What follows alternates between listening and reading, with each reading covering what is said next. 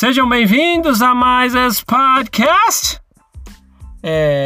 A gente já falou muito sobre Joseph Smith Jr.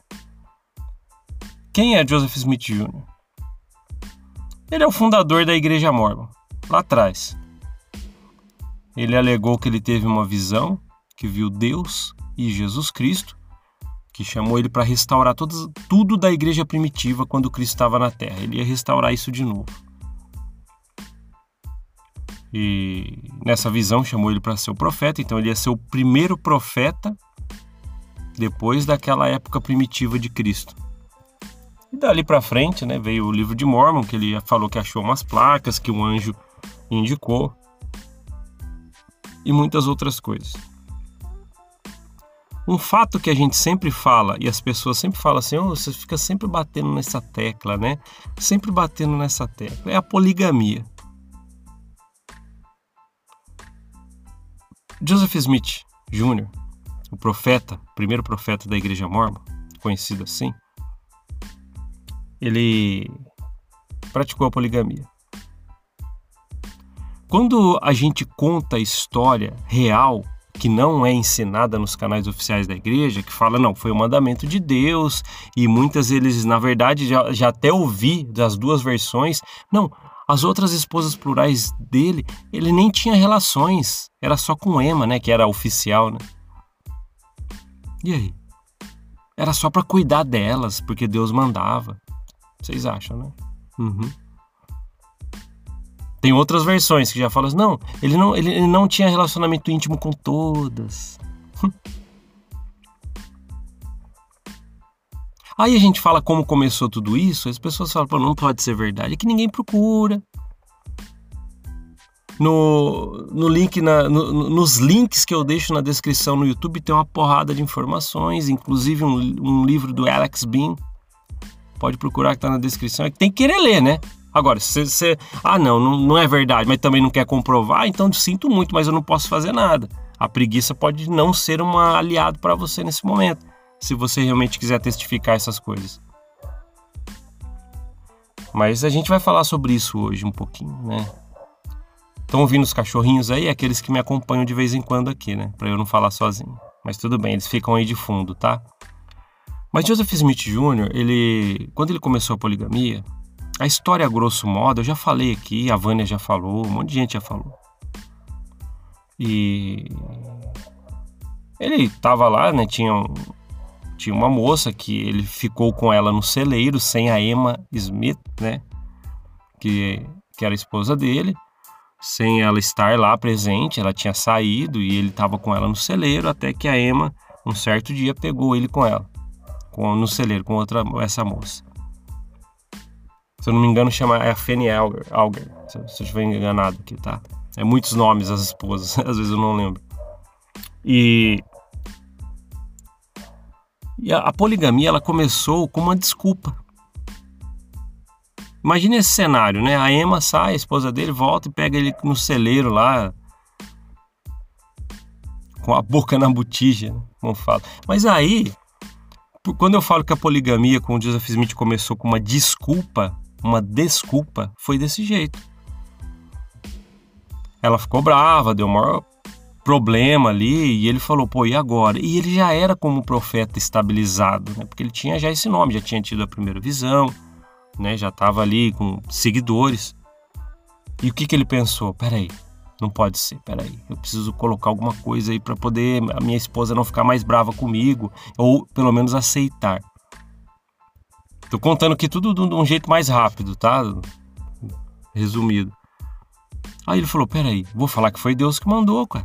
Sou profeta, por que não? Aí ele pediu ajuda de mais um lá para ajudar a convencer ela, que eu esqueci o nome agora. E foi muito difícil. Diz até que nos registros que não foi fácil convencer a Emma, esposa dele, que isso veio de Deus. Até que ele acabou juntando o útil ao agradável para ele, Ele falou assim, beleza, a Emma já aceitando, difícil, mas aceitou a esposa dele, então, tem aquela ali também. Tem aquela ali também. E como ele usava Deus para as coisas, as pessoas tinham um receio de serem julgadas por Deus. Por isso que ele fez isso até com mulheres casadas com maridos vivos. Ele acabou com famílias, destruiu famílias para poder pegar a mulher para ele. Eu sei que quando um membro da igreja me ouve, né, falar isso, fica triste, bravo. Eu não queria que você ficasse triste ou bravo. Eu estou falando os relatos que existem. Acabei de começar aqui falando de um livro, por exemplo, do Alex Bean. Se eu não me engano, chama American Crucifixion. Está na descrição, entre outros materiais que estão ali, que falam sobre isso, na descrição do YouTube, tá? Que você está no Apple Podcast, aí, Spotify, você vai ter que ir no YouTube para poder ver os links. Ou o nome dos livros, né? Mas dá uma olhada, não custa nada.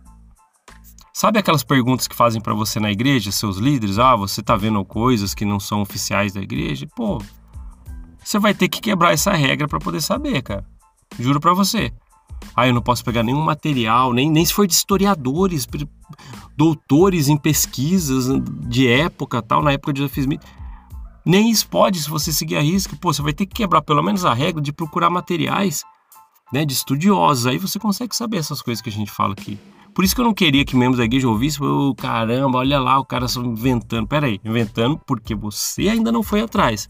Eu tive que perder, né, um tempo grande para poder ir atrás dessas coisas aí. Ainda faço até hoje. Então, sinto muito, mas como eu falei, a preguiça não vai ser uma aliada para você descobrir essas coisas, né? Mas Joseph Smith é isso. Começou com uma desculpa.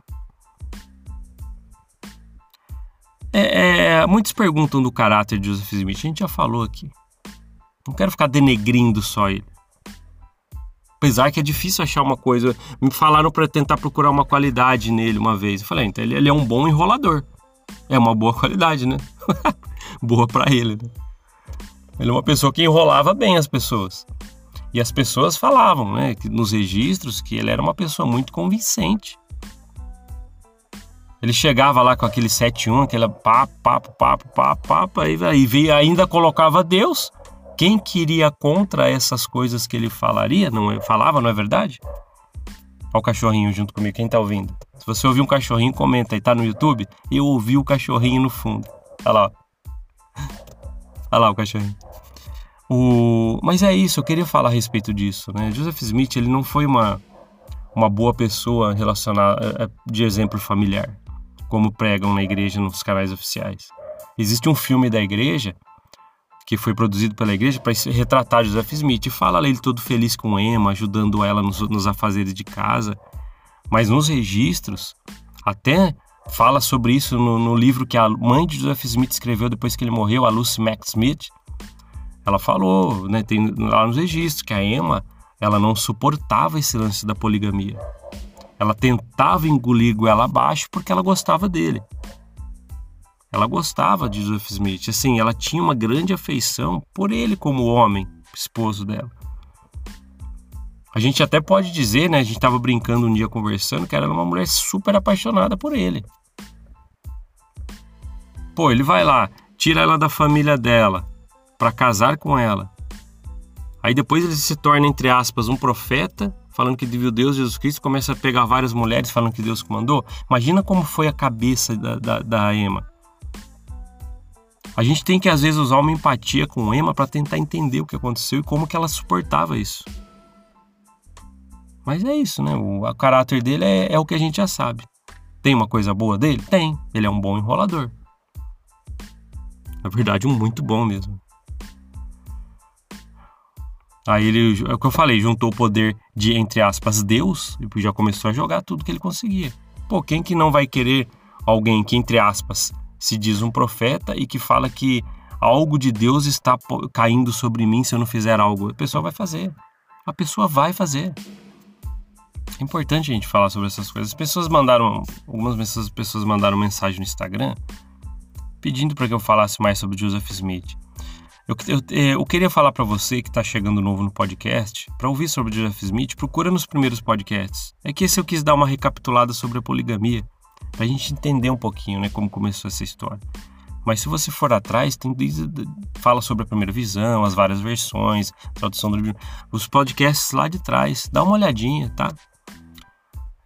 A gente tem assuntos novos para trazer para cá, e a história, essas coisas da igreja, estão muito bem explicadas lá atrás, tá?